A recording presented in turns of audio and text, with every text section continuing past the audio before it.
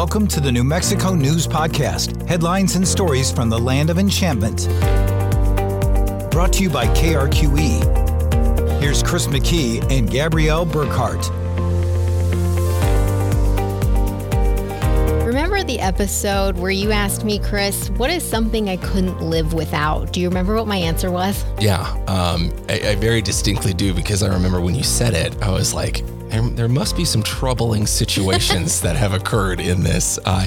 Very specific to the heat and cool air. Yes, air conditioning. I just feel like if I was born in the era without air conditioning, I don't know if that I would last as long. But it is, it's, heating and air conditioning. I don't know how people lived without it. And that is true more now than ever, it seems like. I think I also recently showed you a picture of my thermostat the other day when it was 100 plus. Thank you. It was reading 86. 86 in the house. Not comfortable. For those of us who have swamp coolers, you may feel my pain when we're enduring this triple-digit heat wave. This heat wave is also making national headlines. There was a New York Times heat map on the front page just last week with the headline, quote, "Extreme heat is expected to continue baking New Mexico and other parts of the country this week." And you've likely heard News 13's Grant Tosterud, Erica Meyer, and also Zoe Mintz, our team of meteorologists, warning viewers about some of the heat dangers of the heat wave through parts of our state. So what does this mean for you, our listeners, depending on where you live in New Mexico? Is this just how summers will continue to get hotter and hotter, it seems like? When is relief in sight? We asked an expert to join us today to break it all down for us. We have Scott Overpeck from the National Weather Services Center Albuquerque Field Office is here at the KRQE studio. He is a warning coordination meteorologist here.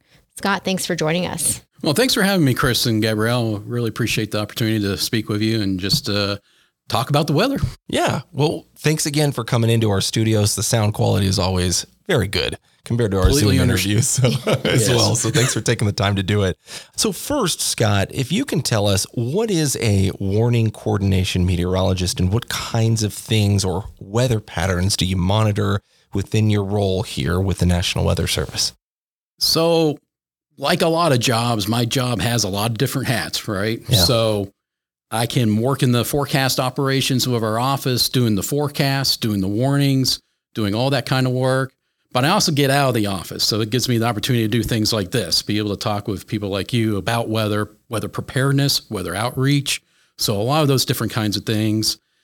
I get to work with Grant and the weather team here. So we coordinate a lot with the forecast that we're doing. So we're all on the same page, right? You don't want to get a conflicting weather message because what am I going to do? So that's a lot of what I do. But I also work with emergency managers. So the people in our counties and cities, even at the state level, that are wanting to provide that information to be prepared for weather events. But not only that, we have a lot of other events like Balloon Fiesta, State Fair. We got to keep people safe there.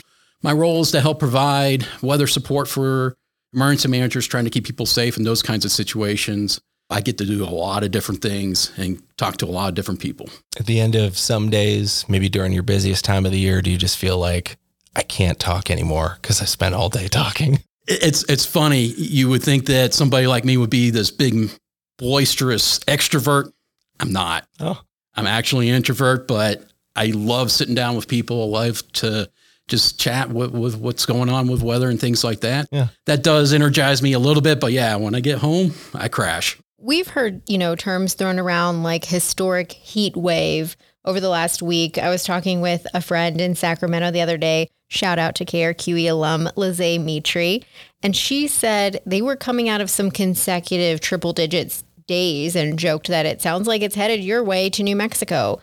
Can you give us some perspective of how historic is this particular heat wave? And is it sort of moving across the country like that? Let's start with what everybody wants to know.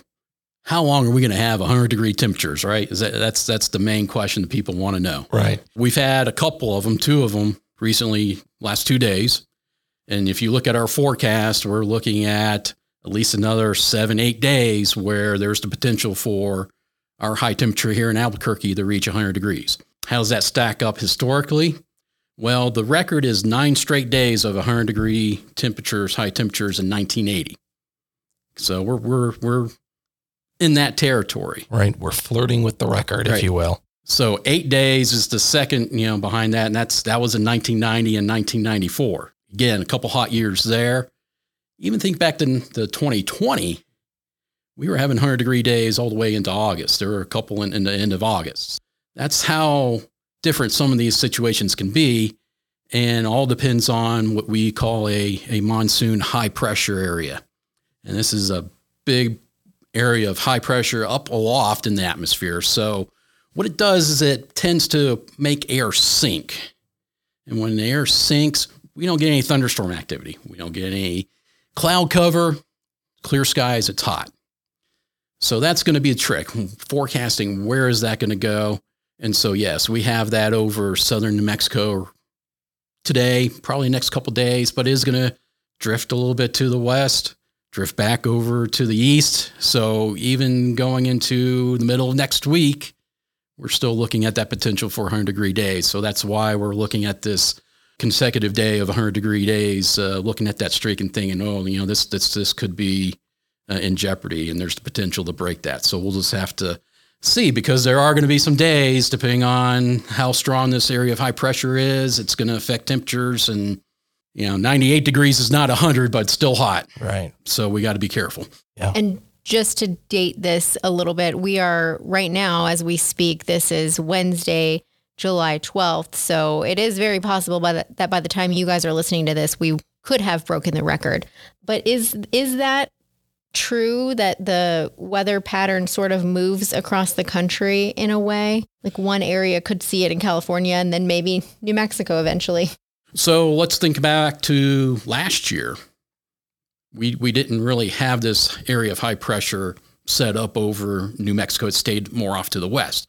So the areas like Portland, Seattle, Vancouver, if you remember, they were reaching 100, 110 degrees. Yeah. Really dangerous for those areas because they don't have the air conditioning, don't have the resources to be safe from the heat. So that was last year.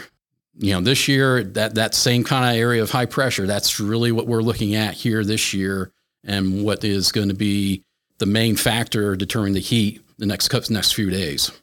You do get weather patterns that generally move from west to east, except during the monsoon season. And that's why we call it the monsoon, is we get the shift in the wind pattern. So if this area of high pressure stays off to our east, say over Arkansas or the Midwest, then that pulls that moisture out, not only from the Gulf, but also from the Pacific. We get our thunderstorm activity. Everybody's happy. Of course, we got to deal with flash flooding. That's the thing. And that's kind of the pattern that we get. And then once that breaks down in the fall, we start getting these westerly winds across. We get our winter storms, those kinds of things. So that's kind of the general pattern and progression that we get in New Mexico. And one thing I wanted to ask you is, how long have you been here? Is this feeling of weather home for you? Where are you from and how long have you been here? So I'm making this home because I wanted to change, and I came from a very different place. I came from Houston. So I was a forecaster in Houston for about 13 years. I did all the hurricane thing from Hurricane Ike to Hurricane Harvey, some other big flash flood events, those kinds of things.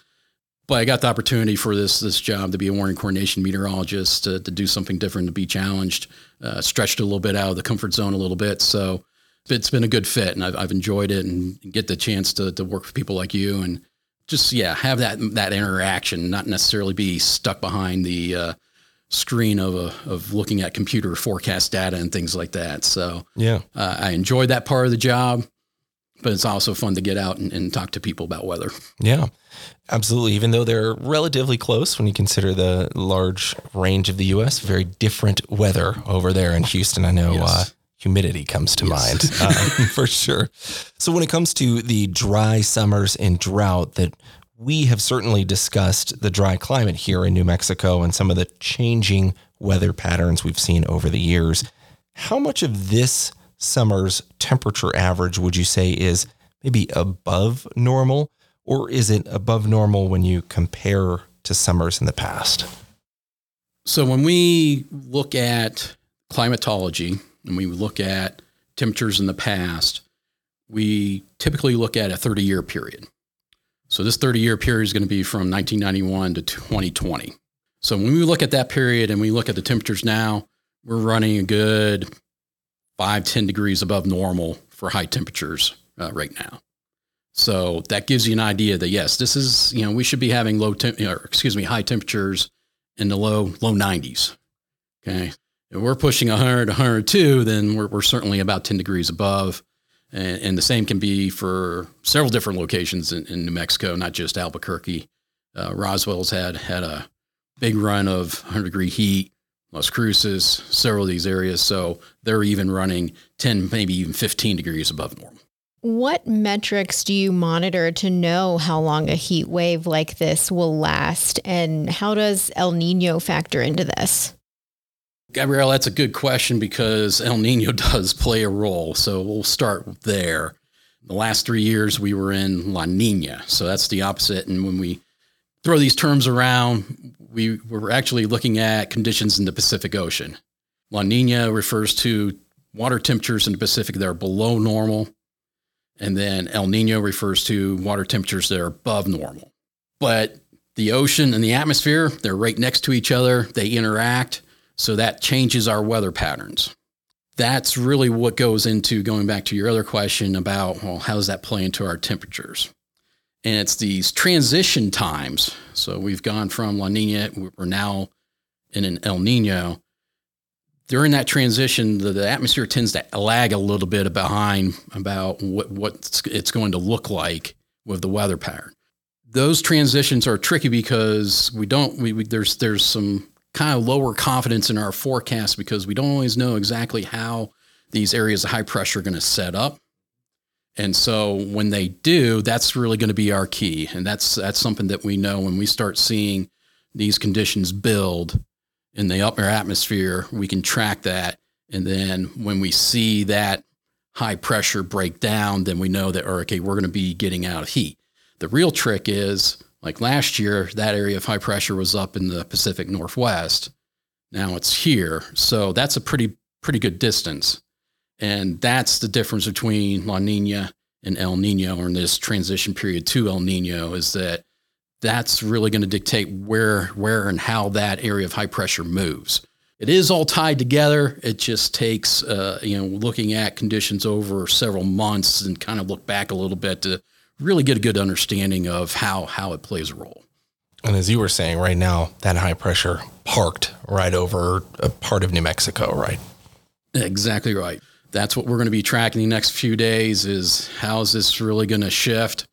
There's subtleties in how it moves and then subtleties in the strength, and that's really going to be the keys.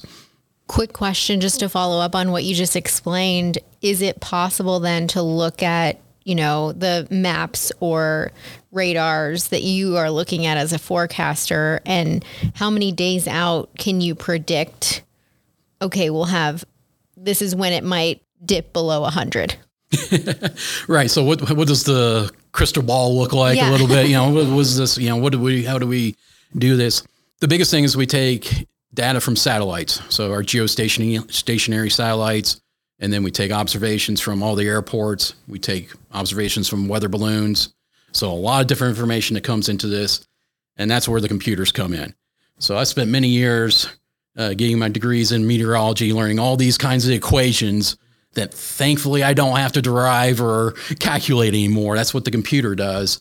And so that's what they do. And we have certain models that will project out 48 hours, but at like 1 hour increments. So hour by hour, I kind of get a good idea of what that forecast is going to be, all the way out to 7 to 10 day forecasts. And then we have climate models that do the monthly outlooks and monthly data of what the temperatures look like, where there's going to be areas of precipitation. So we kind of have to bridge the gap between all those forecast models to get a complete picture when we're trying to look out, not only just out the next 7 days, but beyond that. For our local perspective, part of coloring the weather in local news, and for your perspective, the National Weather Service, is certainly safety. What are some of the dangers that you are on alert for with consecutive triple-digit heat days like this? I think the main thing is I think about our people. I think about our vulnerable people. We have several different types of groups of people that, some have the air conditionings and the swamp coolers in our houses, and we can stay cool. But there are people in our city that just don't have that. So I worry about our elderly. I worry about the people that are outside, people working outside, have to work in this heat. So those are the ones that really need to be taking it easy. And the effect of the heat day after day after day it's cumulative. And so it may not be that first 100-degree day. It may be the third or the fourth that really affects people. I think that's where I really get worried about is, how are we going to be able to have cooling centers? So the city's opening cooling centers to help with that, help provide shelter for people to go in, take a break. Maybe you take a break in the library. Maybe you go places where there are air conditioning. We have a couple of malls, shopping malls that we can go to. So those are some of the places that, okay, maybe we need to spend some time there just so that we can get out of this heat and get a break from the heat. And then the other thing that's not really explained very much is the low temperature. Typically, we tend to cool down here in the Rio Grande Valley and cool down pretty good where temperatures, at night get into the 60s and 70s. Well, the last couple mornings, the low temperature at the Sunport was 78 degrees. Okay. If our low temperatures are not cooling down as much, then our houses aren't going to cool as much during the night. And it just kind of compounds upon that. So that's another issue that we kind of have to think about is hopefully that at night we lose some of the cloud cover, our winds let up, and that really allows for conditions to cool. In the last couple of mornings, we've had a little bit more cloud cover, had a little bit more wind around, and it's held that temperature up when it should be cooling down. Yeah, I was looking at Gabby when you were saying that, and at night, she it's can feel still that. really hot at night in my house right now. I know, it's just, I don't know if it's the Adobe, but it's a good segue to my next question, which again, you might hear, this comes from a personal experience from myself, but, to circle back to something I referenced earlier, if you're not from New Mexico, you might not know what a swamp cooler is, but it is something a lot of New Mexicans use to cool their homes because, as I understand, it really only works in a dry climate environment. It wouldn't necessarily work, with certain humidity levels outside that you might see in Texas, for instance. So I half joke, but it really can only cool the interior of a home so much when you have these consecutive 100 plus days. Let me ask you a forward-looking question when it comes to safety. If we are expecting summers to get hotter and hotter, I know you're not an HVAC expert, but do you think that we may have to, have some sort of overhaul with how people cool their homes in the long run? Because some of the calls that we get in the newsroom during these heat waves are from the elderly or people who live in apartment complexes with swamp coolers where it sounds like, maybe the maintenance people aren't fixing them in time and people are just baking. So I think that's an interesting question in the aspect of, I'm going to say the words, climate change, okay, because that's kind of what we're dealing with here. And the trends have been for our climate to be warming. I mean, that is what the data shows. It doesn't really matter what's causing it. The reality is we got to deal with it, right? So that's what we're having to look at with that question is, how do we deal with our climate warming up and the impacts from it? Yes, I think there's going to have to be some type of initiative to work where we have a better way to keep our homes cooler. Maybe it is a switch away from swamp coolers to more of the true air conditioning, those types of things. That's really what's going to be the investments in the future is how do we deal with these kinds of changes in the climate. Yeah. When you look at that 30-year average, you mentioned this is 5-10 degrees higher than the last 30 years. Do you anticipate that to continue to climb? Well, I wish I had the data from what our 30-year normals were from 1980 to 2010, and then comparing that to the temperatures that we now have as our climate normals from 1991 to 2020. Because what you do see is the average temperature for just each month, about a degree higher for the Albuquerque area between those two sets of normals. So that's the evidence that shows that, okay, yeah, we're warming. Are we going to see temperatures more regularly 10 degrees above normal on a day-to-day basis?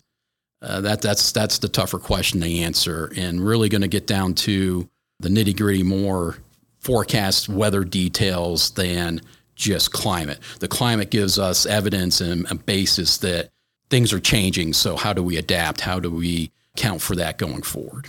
So we know it can also be pretty different depending on where you live in the state, right? Southeastern New Mexico, it gets much hotter than, say, the northern part.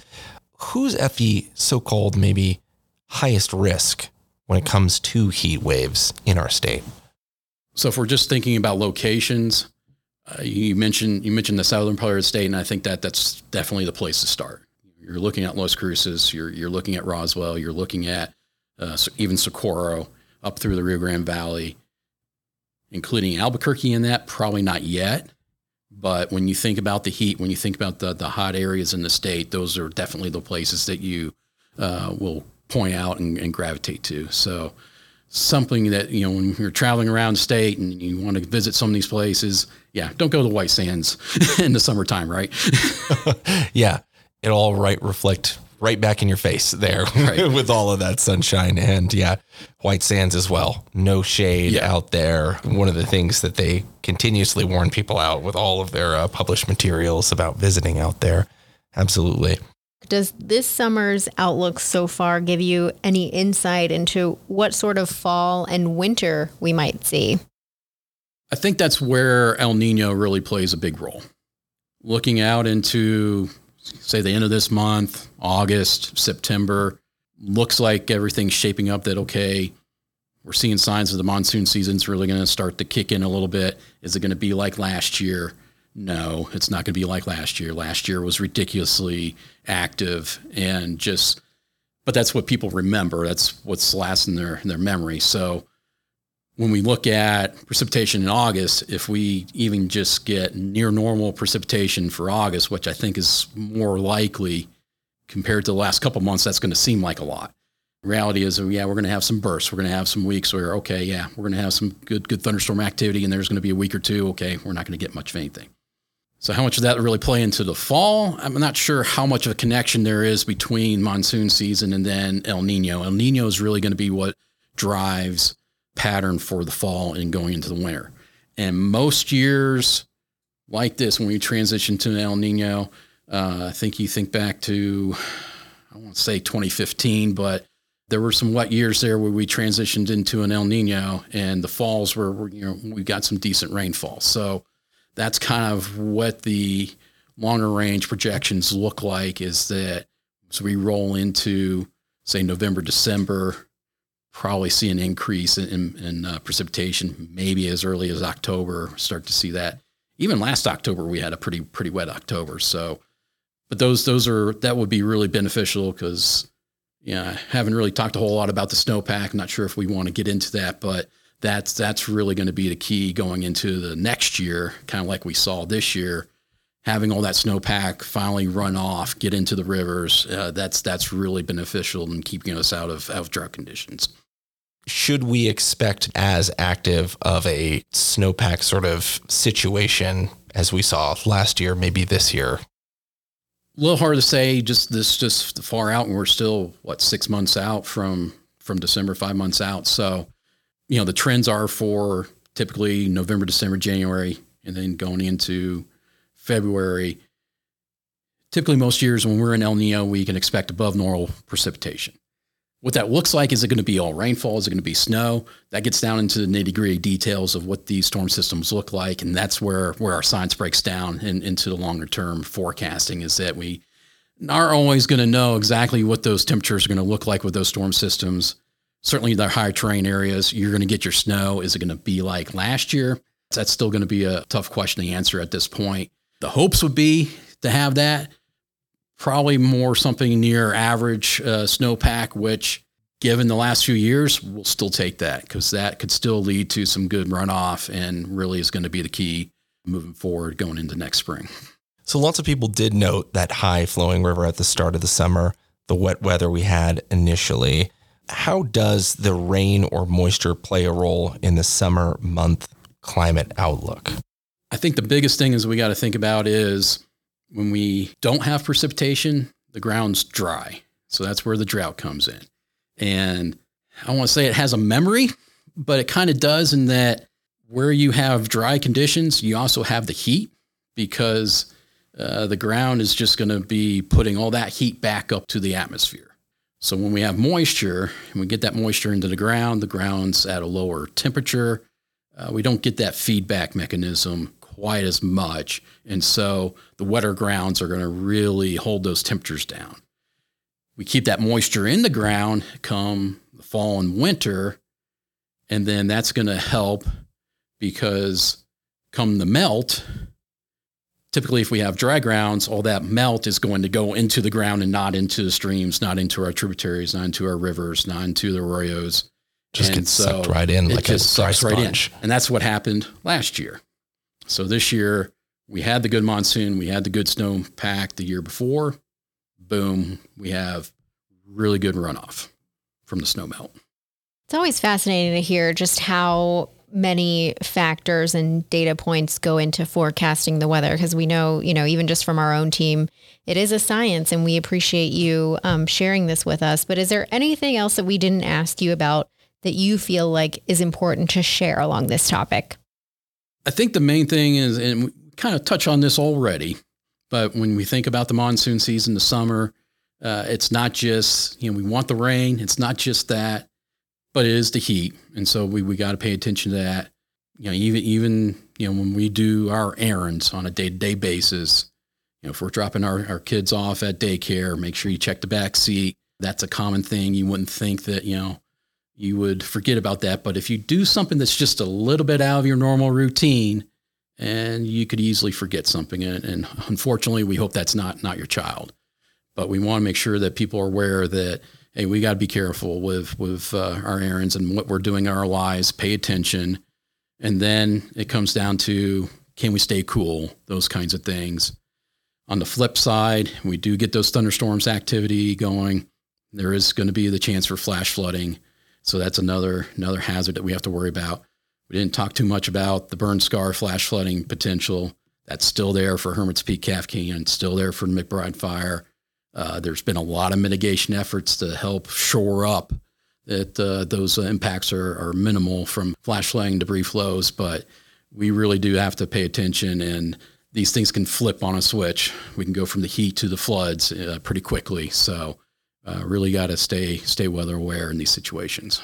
One other last question for you. As somebody who has spent their career and studies, looking into meteorology, storm systems, weather, do you have a favorite weather event that you like to think of or discuss, that comes to mind when you think about all of the weather that you've seen over the years? Well, I can actually point to probably a couple events, and I'm a pull last year. I'll talk about that last year. Last year, we went from horrendous fire weather conditions, tremendous winds, low relative humidity, straight into the monsoon season. Those burn scars are fresh, highly, severe burns areas, flash flooding almost on a daily basis. So probably one of the more active years that I've had in my career, certainly so. Back in Houston, I did go through Hurricane Harvey. 50 inches of rainfall, complete opposite of what you would, hope to ever get here in New Mexico. But yeah, those two events, I really can't say one was more impactful than the other. They're very different events, but the amount of work and the opportunity to take pride in that work, I think was really what sticks out to me as kind of those two career kind of big events that stick out in my mind, and I really appreciate being a part of. And it is a team effort. These kinds of events involve not just me, but everybody in our office, and we completely understand and know that, at least when it came to the wildfires and then the flash flooding, these are affecting people. And we're a part of the community just like everybody else, and really, really wish that it didn't happen. but we are glad that we played a role that we could help people stay safe. And we hope that we made a difference in people's lives. Safety is definitely a huge part of why we cover the weather and why we pay attention to you all so frequently as well. I know we mentioned, children and keeping people cool and safe as well, but I also want to shout out to the pets. Yes. Because that's another huge issue too. If you've got livestock or pets outside, dogs, cats. Yeah, we normally think about, our pets going out on walks. Well, hot concrete really can do a number on your dog's or even cat's paws. You mentioned agriculture though. That in the livestock. That's a big part of it too. Is that we got to make sure we're taking care of our cattle, because that is a big industry in our state and something that people really we don't always think about. So. Well, Scott, thank you. Appreciate your time. I enjoyed it. Yeah, thank you for being here, and keep up the good work there with you and the team over there at the National Weather Service.